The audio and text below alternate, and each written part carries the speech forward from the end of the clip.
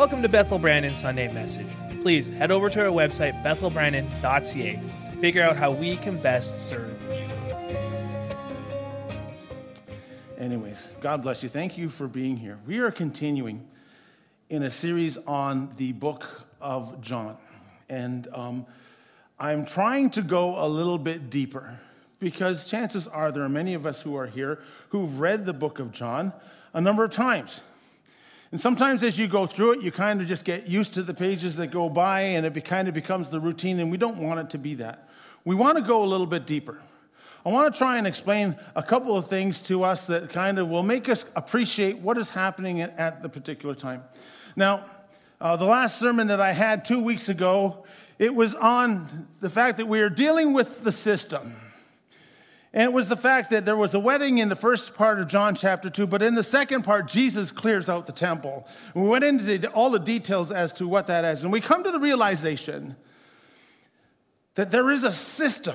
Have you ever really thought of that? At that particular time, it was absolutely apparent. But let's not deceive ourselves. That there is kind of a system that we have to fight, a religious system that kind of overtakes us as we kind of go every day in our walk. And I think that it's good to realize that it is there and to somehow combat it, because sometimes it has the way of trying to harness God, and you can't harness God. Sometimes it has a way of just adding rules that really shouldn't be there. And it's kind of like a form of godliness, but it kind of denies the power and eventually becomes manipulative, tries to reproduce what a move of God is, and ultimately becomes something which falls way short. And so we kind of see it in chapter 2, but all of a sudden in chapter 3, there's another part, a part 2 to it. So let me ask you, have you been a victim of the church system? I know different churches kind of have different variations of it. But I know that there are people who fall in love with Jesus, passionately, authentically serving him, despite the fact that there's this kind of system in place. And there are those people who have walked away from faith because they've been sick of the system. And there are people who are walking and who are returning back to it because they realize that despite the system, real life is in actually loving and falling in love with Jesus. And maybe I'm not too sure exactly where you are. Sometimes it's hard to find the reality in the midst of the system when we get desperately hungry in the midst of it, knowing that there's something that is there, but being tired of playing the game. And as I say that, I realize that for a number of people who are here, that resonates. And for another group of people, they're saying, what in the world is he talking about? Well, sometimes I think we try to get to God by being religious, and it doesn't work. It just doesn't.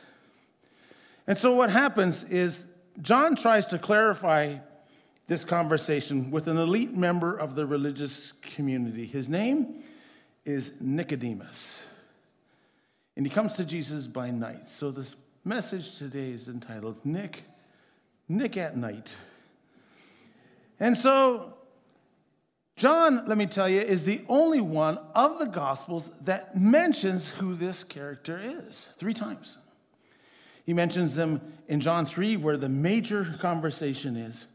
But we also hear of him in John chapter 7 and at Jesus' death in John chapter 19. And he has a lot of things to say. And if John hadn't wrote about him, we would have never understood his presence, his passion, his participation.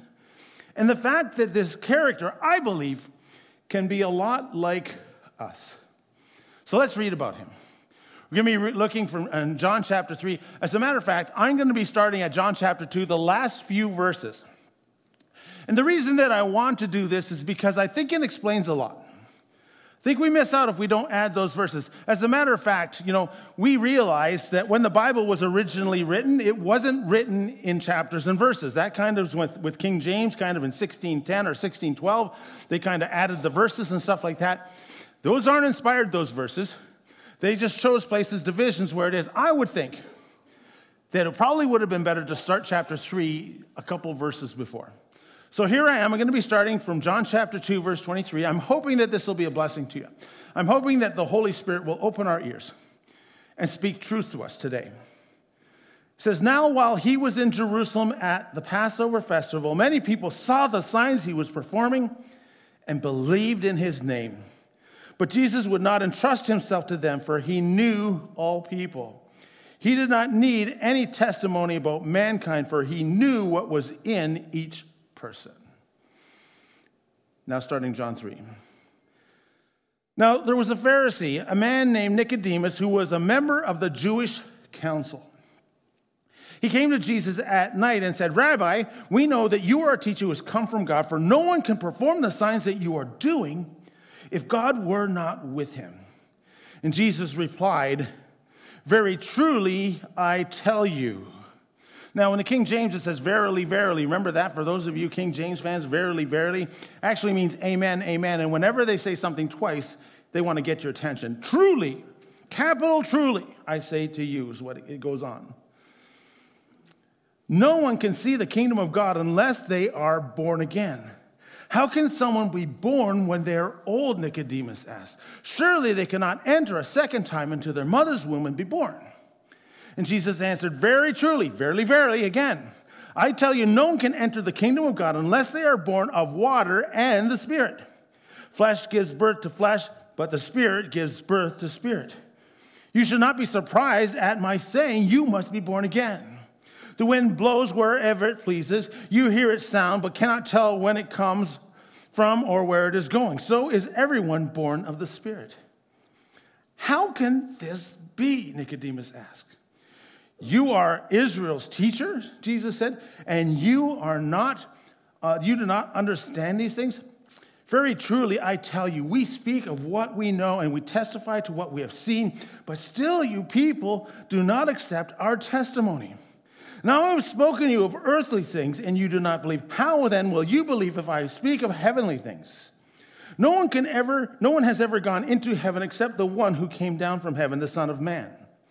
And just as Jesus lifted up the snake in the wilderness to the Son of Man, so the Son of Man must be lifted up, that everyone who believes may have eternal life in him. For God so loved the world that he gave his only Son, that whosoever believes in him shall not perish but have everlasting life, or eternal life. For God did not send his Son into the world to condemn the world, but to save the world through him. Whoever believes in him is not condemned, but whoever does not believe stands condemned already, because they have not believed in the name of God's one and only Son. This is the verdict. Light has come into the world, but people love darkness instead of light because their deeds were evil.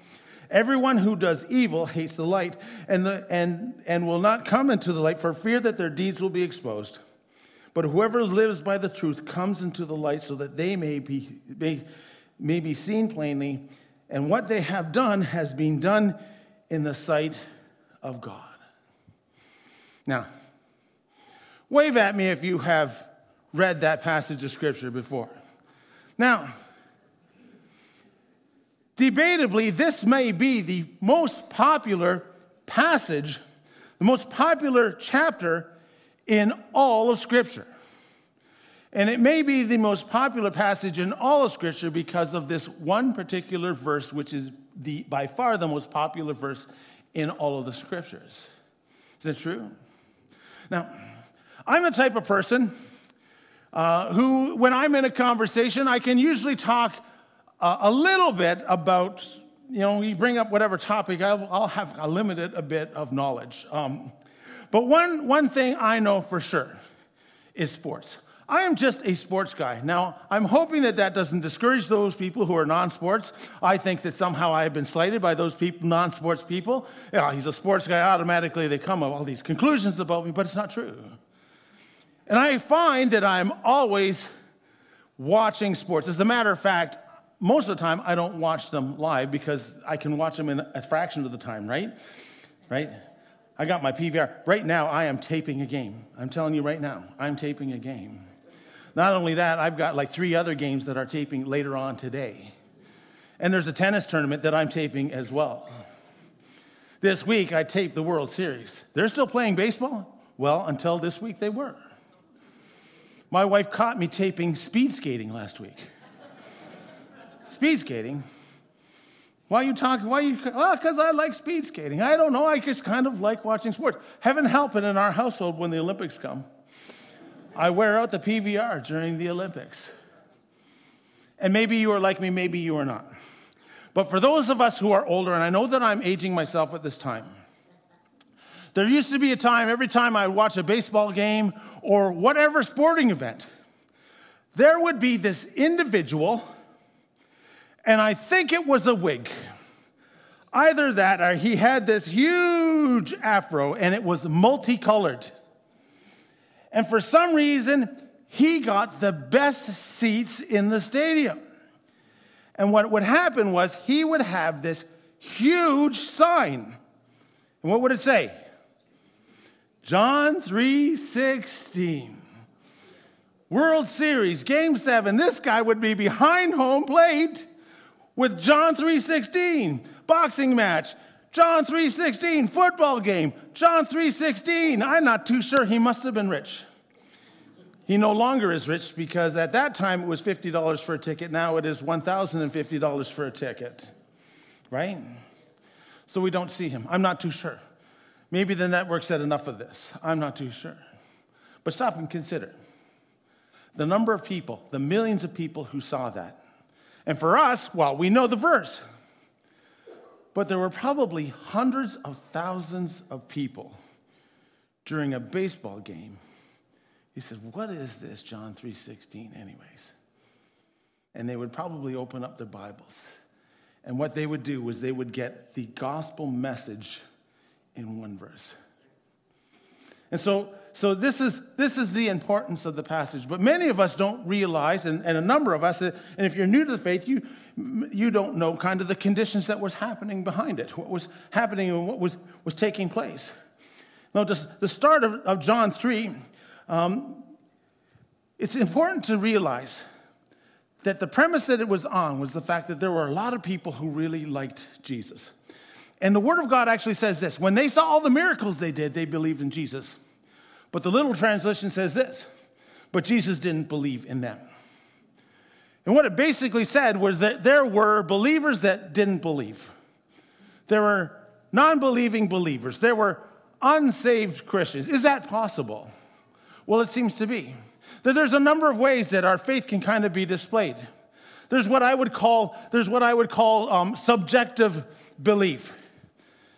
And that is kind of a belief that is there because we just believe it. We don't really believe it at a full extent. The Bible basically says that the devils believe.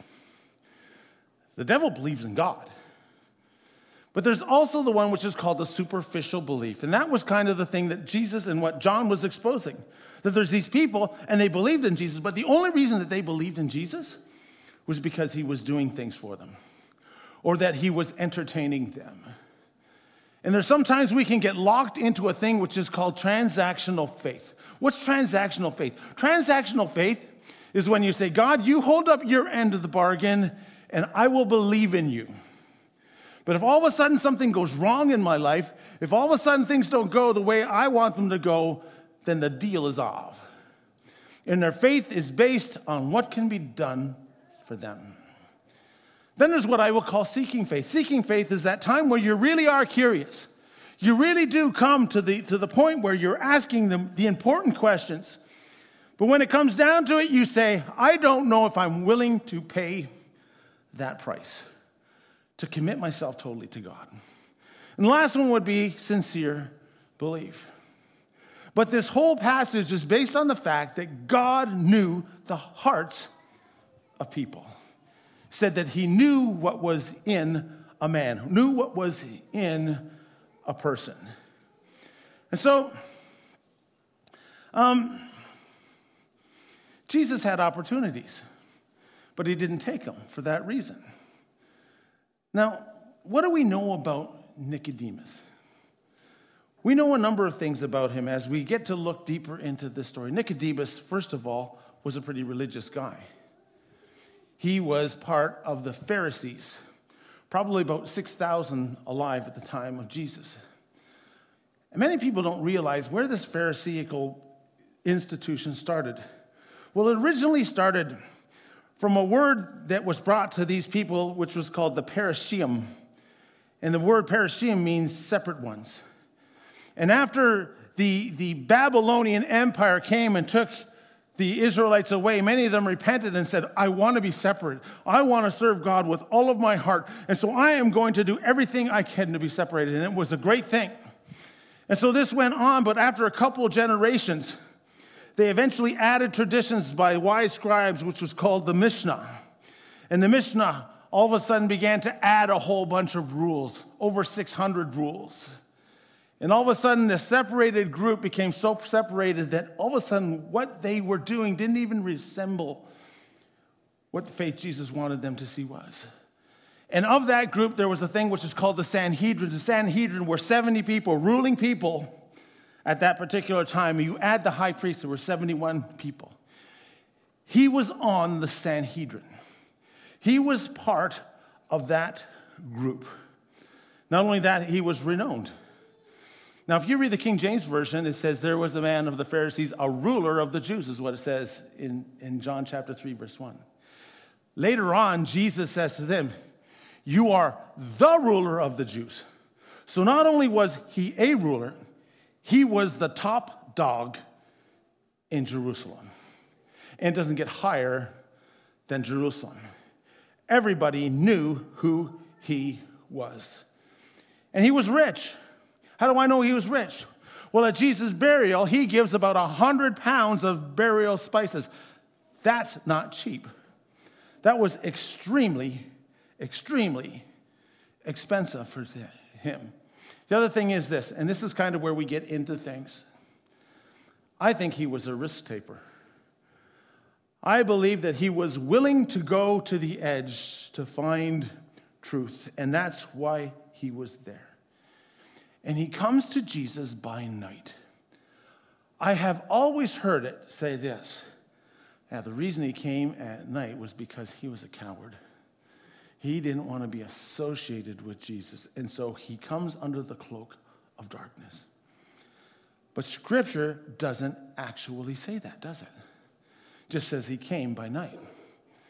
There's some people who have said, the reason that he came at night was because he was wanting to know Jesus if he was going to back him up. He was going to say, listen, if I am going to back this individual up whom I'm impressed with, I would like to talk to him. I would like to vet him. I'd like to sit there and find out what he really believes before I completely support him. Other things is that in tradition of the Jewish times, the rabbis, those people who studied deeply, did so at night. And so what he did was he met with Jesus because he wanted to sit down and have a relaxed, casual talk with him with nobody around. He would have been an important person, a busy person. Jesus, no doubt, was a busy person. He said, I just want to have some personal time with you. The word Nicodemus is a Jew. He was a Jewish person with a Greek name, which meant victory of the people. And as I studied Nicodemus, as I tried to go a little bit deeper to find out a little bit more about this guy, I came across the fact that there were things that we weren't too sure if it was truth or whether it was tradition. Some traditions say that he so much loved the people that he went to extremes to make sure that they were taken care of.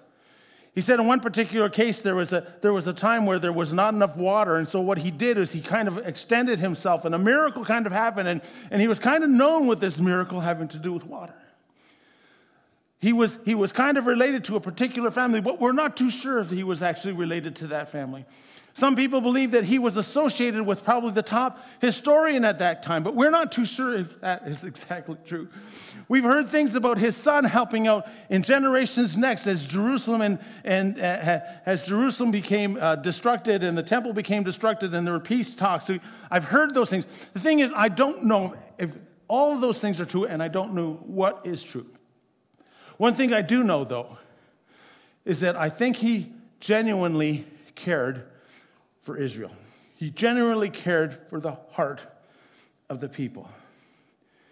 And so, if you notice, this conversation has a progression. And if you give me a few minutes, I'd like to kind of show you the progression. I think it starts off with a thing which I will call the consensus. Now, note this. The conversation that Nicodemus has with Jesus is not confrontational. It's not angry. As a matter of fact, it is friendly. It is complimentary. And I think that Nicodemus was trying to make common ground. He was trying to alleviate the tension. And this is what he says, Rabbi, we know that your teacher come from God. Well, Rabbi is a big name. This especially coming from the head rabbi of Jerusalem. And so what he was actually trying to do was put Jesus as at an equal level to him. Now, he didn't realize that who he was talking to at that time, that it went far above that. But he wanted to kind of embrace Jesus and say that there is a common ground. Now, at this time, Jesus could have said, hey, this is an opportunity. Is this not a great opportunity? If I could get the head dude in Jerusalem to come along with the message, this will make it a whole lot easier. If he can rubber stamp the things that he has to say, that I have to say, then all of a sudden it will be easier. I have a name going with me. I can be accepted in this, and he didn't. And that's because it says he knew what was in a man. And so he's tried to pull Jesus to a level to get him to agree with him, to create an affinity. And I believe this is interesting because the same thing happens today.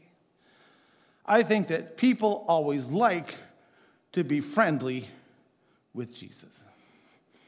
Even if I don't believe in him, I want to say nice things about him. And you will find if you talk to your neighbor and if you talk to your physician and if you talk to the person that you associate with and they don't know Jesus, that you will many times find the same thing, even if they don't believe. Yeah, I know, he was a good person. I believe a number of the things that he said was good. Some people even say that he was a prophet. He was an influential historical figure. And many times we want to create this connection with Jesus.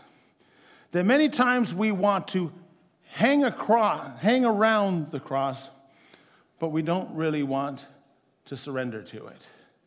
And so this is what was happening. And this is kind of the first step in the process. To be friends with Jesus, but it's a whole lot more than being friends with Jesus, isn't it? The next stage, the next progression is what I would call curiosity. I could also use the word hungry. But then again, you know me. They all got to start with the same letter. Consensus. Curiosity.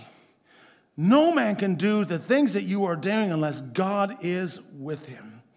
There was an intrigue. Now, if you recall a couple of weeks ago when we were talking about the book of John as it was created, at the time that Jesus was born, they were in subjection. There was no voice from God for over 400 years. And that was kind of similar to over 400 years that when they were in slavery. And there was an attitude at this time, a hypersensitivity to the fact that the Messiah might be coming.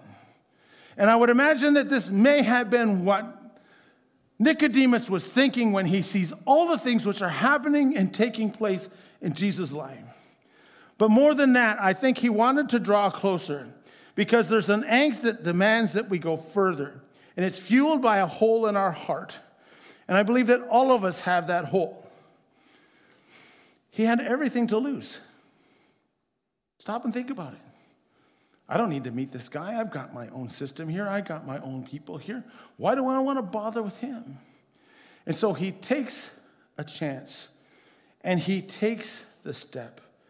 Because I believe that there was something in him that he wanted, that he was curious. I'm willing to take the risk because I'm curious for truth. I'm curious for authenticity. I'm suspicious that Nick was sick of the system as well. I think he saw its problems. I think he saw its emptiness. He saw that it differed from what God really wanted and desired. You know, I think he realized this is something that's supposed to free people. Why is it imprisoning them? I think undoubtedly he was at the temple when Jesus threw everybody out. And I think he was in agreement with that. And all these things are there. He was hungry for something that was real. And I believe, again, I ask us this question. Are you hungry for what is real? Well, of course I am. Here I am sitting in a church. I'm here in church every Sunday. But sometimes we can kind of get along in the process and the routine, and we forget to actually love Jesus and to find the reality of Christ working and moving. Are you willing to step past the comfort zone? Are you willing to be curious enough that you become radical? Are you willing to go past the system's boundaries? There's a reason why the system is in place, because it makes us feel safe. Are you curious enough to not be safe? If all of a sudden were you to venture out, would there be things that you don't like to see? Would there be things that God would ask you that you don't want to do? The safe zone is not always God's zone. And I think that this is what was happening in Nicodemus, which is why he said the things that he did. So there is curiosity. The next step comes the conflict. This is when Jesus begins to talk to him. He says, unless a man is born again, he cannot see the kingdom of God. Hey, what happened to all this nice talk? What happened to all this place? At this time, you're supposed to embrace me and say, hey, well, sure, I'm glad, welcome in. He doesn't do that. What he does instead is he challenges him. You know what? We don't like that term born again, do we? Someone says, hey, you're one of those born againers. You're one of those born again Christians, aren't you? Do we not take offense at that sometimes? Because we kind of know what they're saying, don't we? Well, you're born again. That means you're kind of weird. That kind of means that you're kind of off to the far right. That is where you are. You're emotionally dependent. But if you stop and consider it, Nicodemus was none of these things. He was none of these things at all. And quite likely here was where the conflict was. That Nicodemus assumed that his physical birth was the thing that did give him salvation. Hey, I'm a Jew. I'm a Jewish individual. I am part of God's chosen group. And not only that, I am obeying the law to the full. And here you are telling me that I can't see the kingdom of God? I've got all of the qualifications. The passage that says, lest he that is born of water and of the Spirit, that particular verse has at least 6 interpretations to it. Some people think it refers to baptism. Other people think it has to do with some things that had happened in his past. Some people think that it links up to a verse in Ezekiel where he says, I will place water upon you. But really, all you need to do is let the Bible interpret itself. Because all it says is a verse later, how can I be born when I'm old? Can I enter back into my mother's womb and be born? This is kind of ridiculous. What do you mean being born in the Spirit? Did you realize that in the first 7 verses of this chapter, the word born is mentioned 8 times? Now, hear me here. To be born physically was not your will. Did you realize that? It wasn't like some kind of entity said, hey, I want to be born. That didn't happen. You are here as a result of somebody else's choice. Is that not true? Your parents said, hey, this might be a good idea. 6 months later, they said, this may not have been a good idea. I'm not too sure. Right? But you're here because of the choice of your parents, but even more so, you are here because of the choice of God.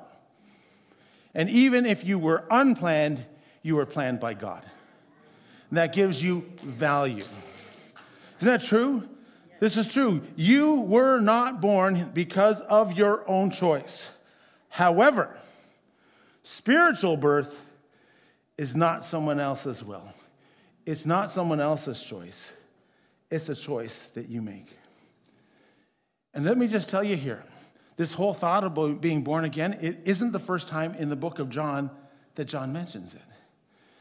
If you take a look in John chapter 1, verses 12, but as many as received him, to them gave him power to become sons of God, is what it said. And it goes on and it says, born not of natural descent or of human decision or a husband's will, but born of God. And in Nicodemus' confusion, Jesus goes on and he says this, the wind blows whatever it wants, and you can't tell whether it's coming or whether it is going. But you certainly can feel wind, can't you? As a matter of fact, did you know what the Greek word for wind is? Pneuma. Do you know what the Greek word for spirit is? Pneuma. So when they say that verse, there's a play on words. The wind blows where it listens. The pneuma blows where it listens. So is everyone born of the pneuma. It uses the same word twice. It's talking about the fact that how can I tell if I'm spiritually born? Well, you can feel the wind. You know when it happens. You know when it's coming, when it's going. You know, if you go outside in a hurricane, you might sit there and say, hey, it's windy outside. Why? Because you just had a station wagon hit you in the side or something to that effect, if you're in a hurricane. There's a feeling. There's something that happens inside. And Jesus begins to talk about this, and he goes deeply. How can these things be? So there are times that God causes conflict in our lives. Are you conflicted? Hey, God, you were supposed to move this way, and you're not moving this way. The times that we have conflict in our lives are the times when God is convicting us, when God is wanting to go a little bit further in our lives.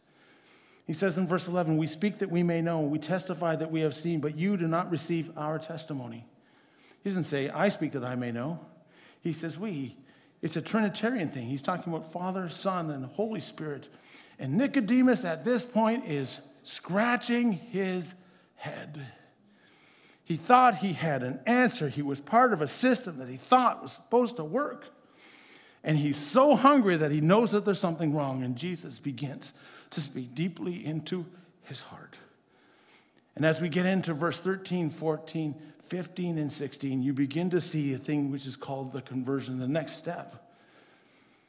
And he uses a number of verses and things that he says. There are three indispensable elements of getting to know Jesus, things that you can't do without.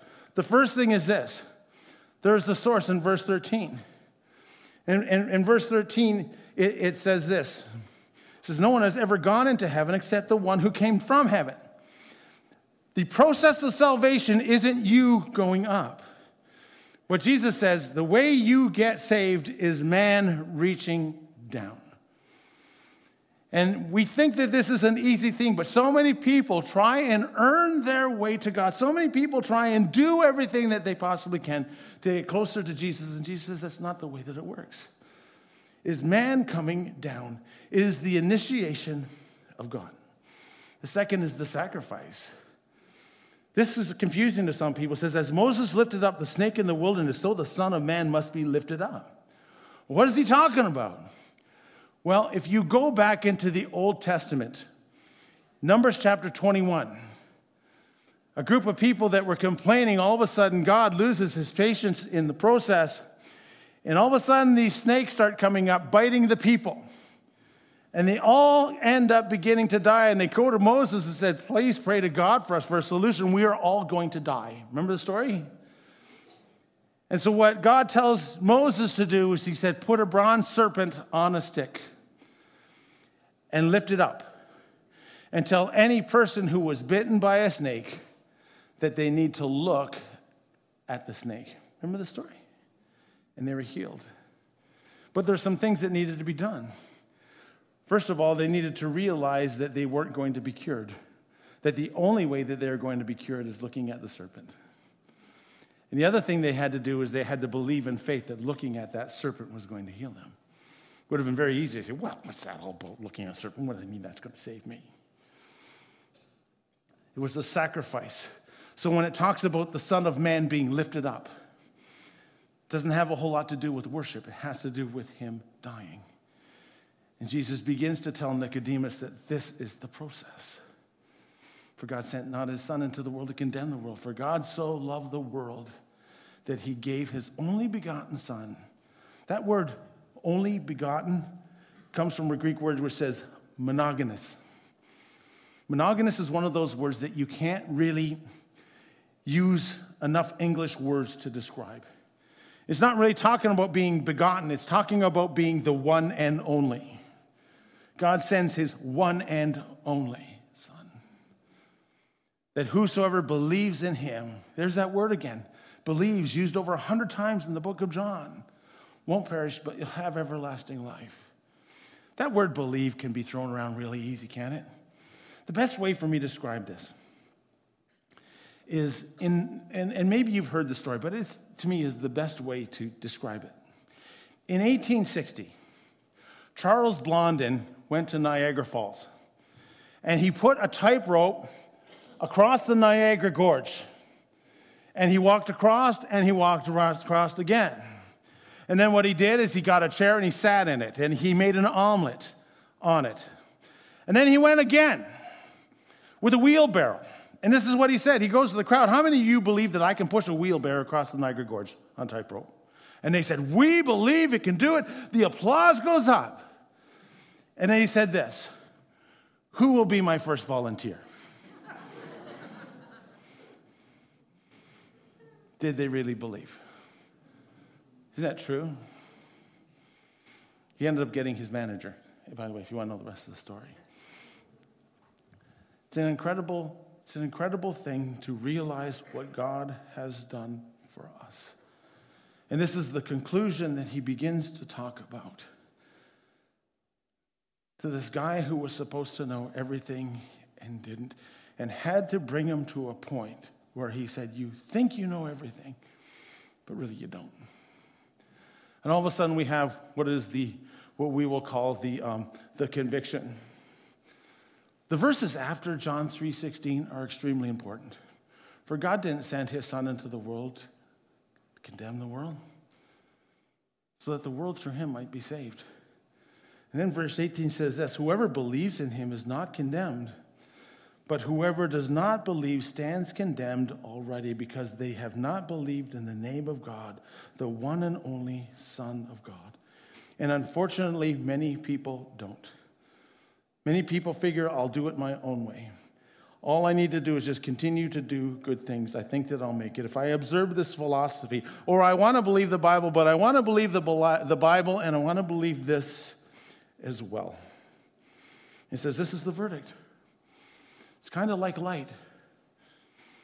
Light has come into the world, and you will either be attracted to the light or you won't. And the choice is yours. And that still is the same today. Sometimes, and I'm not perfect, but I get sick of the system. I get sick of the unspoken rules that say I'm supposed to worship this way, I'm supposed to do that. I've got to obey these rules. And I think that God many times says this, I know what's in your heart. You might as well come to me just the way you are. Amen? What would you say to Jesus if you came to him in the middle of the night? They don't know what happened. People think, did he actually make it? Did he get rebuked so much that he walked away? Well, you find in John chapter 7, he's defending Jesus to the Sanhedrin. And then in John chapter 19, he spends 100 pounds on burial spices. While everyone else is scattered, him and Joseph of Arimathea prepare him. They say that 100 pounds of burial spices was something that was reserved for royalty.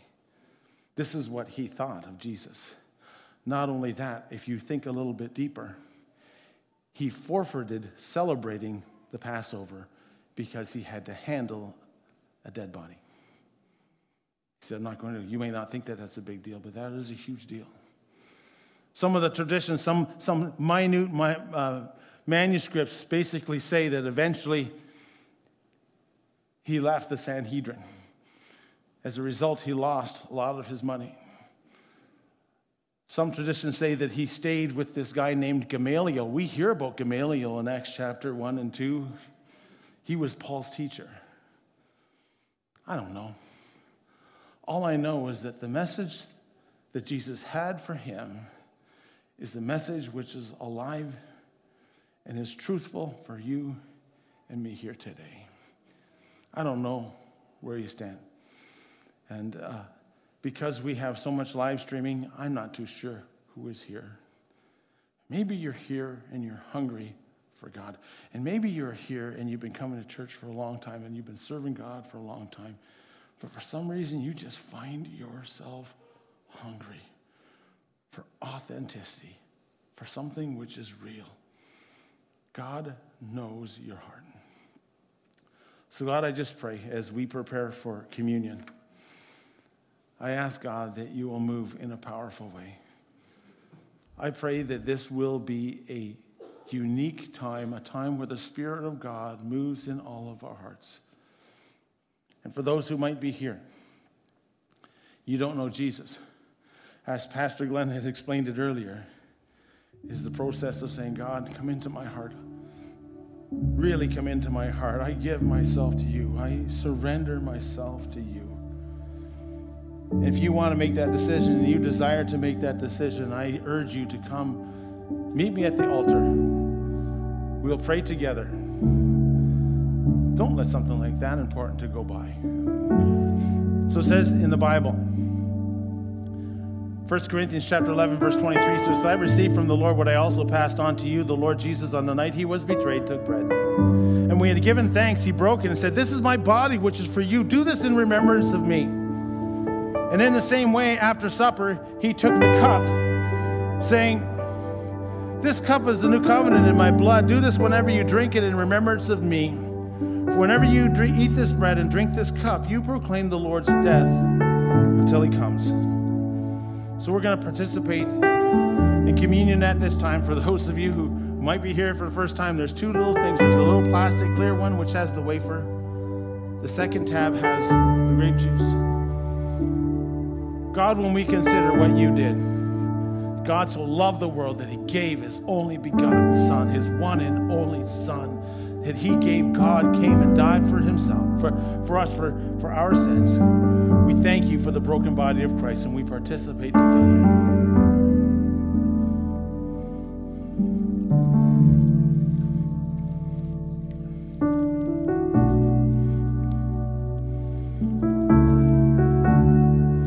Lord, I pray in Jesus' name that today will be a day of salvation for anybody who hears this message and doesn't know Jesus. I pray that your Spirit will convict and that, God, today will be a day of life because your blood washes us from all sins. We ask you, Father, to move in a powerful way in Jesus' name. Amen. Let's participate. Thanks for listening to this message.